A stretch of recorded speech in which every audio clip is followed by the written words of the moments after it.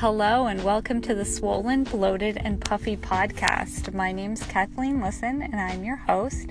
I am a certified lymphedema therapist and a board-certified massage therapist practicing in San Diego, California.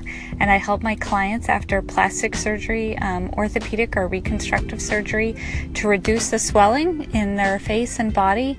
And also I help clients with the diagnosis of lymphedema. In this podcast, I talk about ways to reduce swelling in the face and body and also balance our immune system. And it's kind of opening up and providing more background information on the topics that I share in my book, Swollen, Bloated, and Puffy. So I am super proud and extremely grateful to tell you in today's podcast that two physical therapists that I've actually been following their YouTube channel for quite a while, Bob and Brad, they have made a new video on lymphedema. And you can follow them on their YouTube channel. It's either Famous PT or Physical Therapy Video is how I find them. And the topic of the video is lymphedema.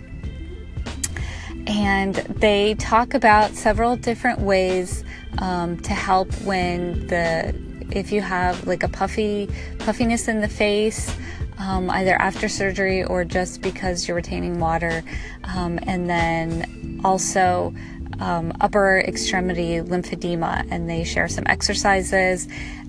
They show in the video proper sleeping placement.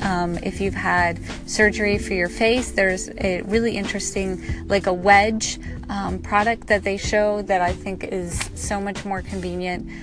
And I'll be sharing it with my clients. It's so much more convenient than trying to stack 3 pillows up and try to sleep on it.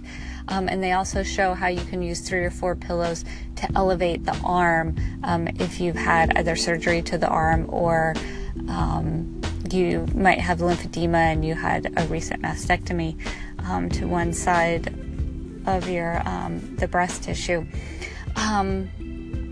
And the best part is that they shared my book, Swollen, Bloated, and Puffy, in the video.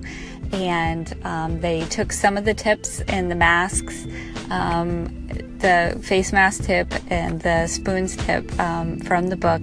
And then they shared also in the video some of their tips that they've been able to share with their clients as physical therapists. So I will put the link to the video on my YouTube page.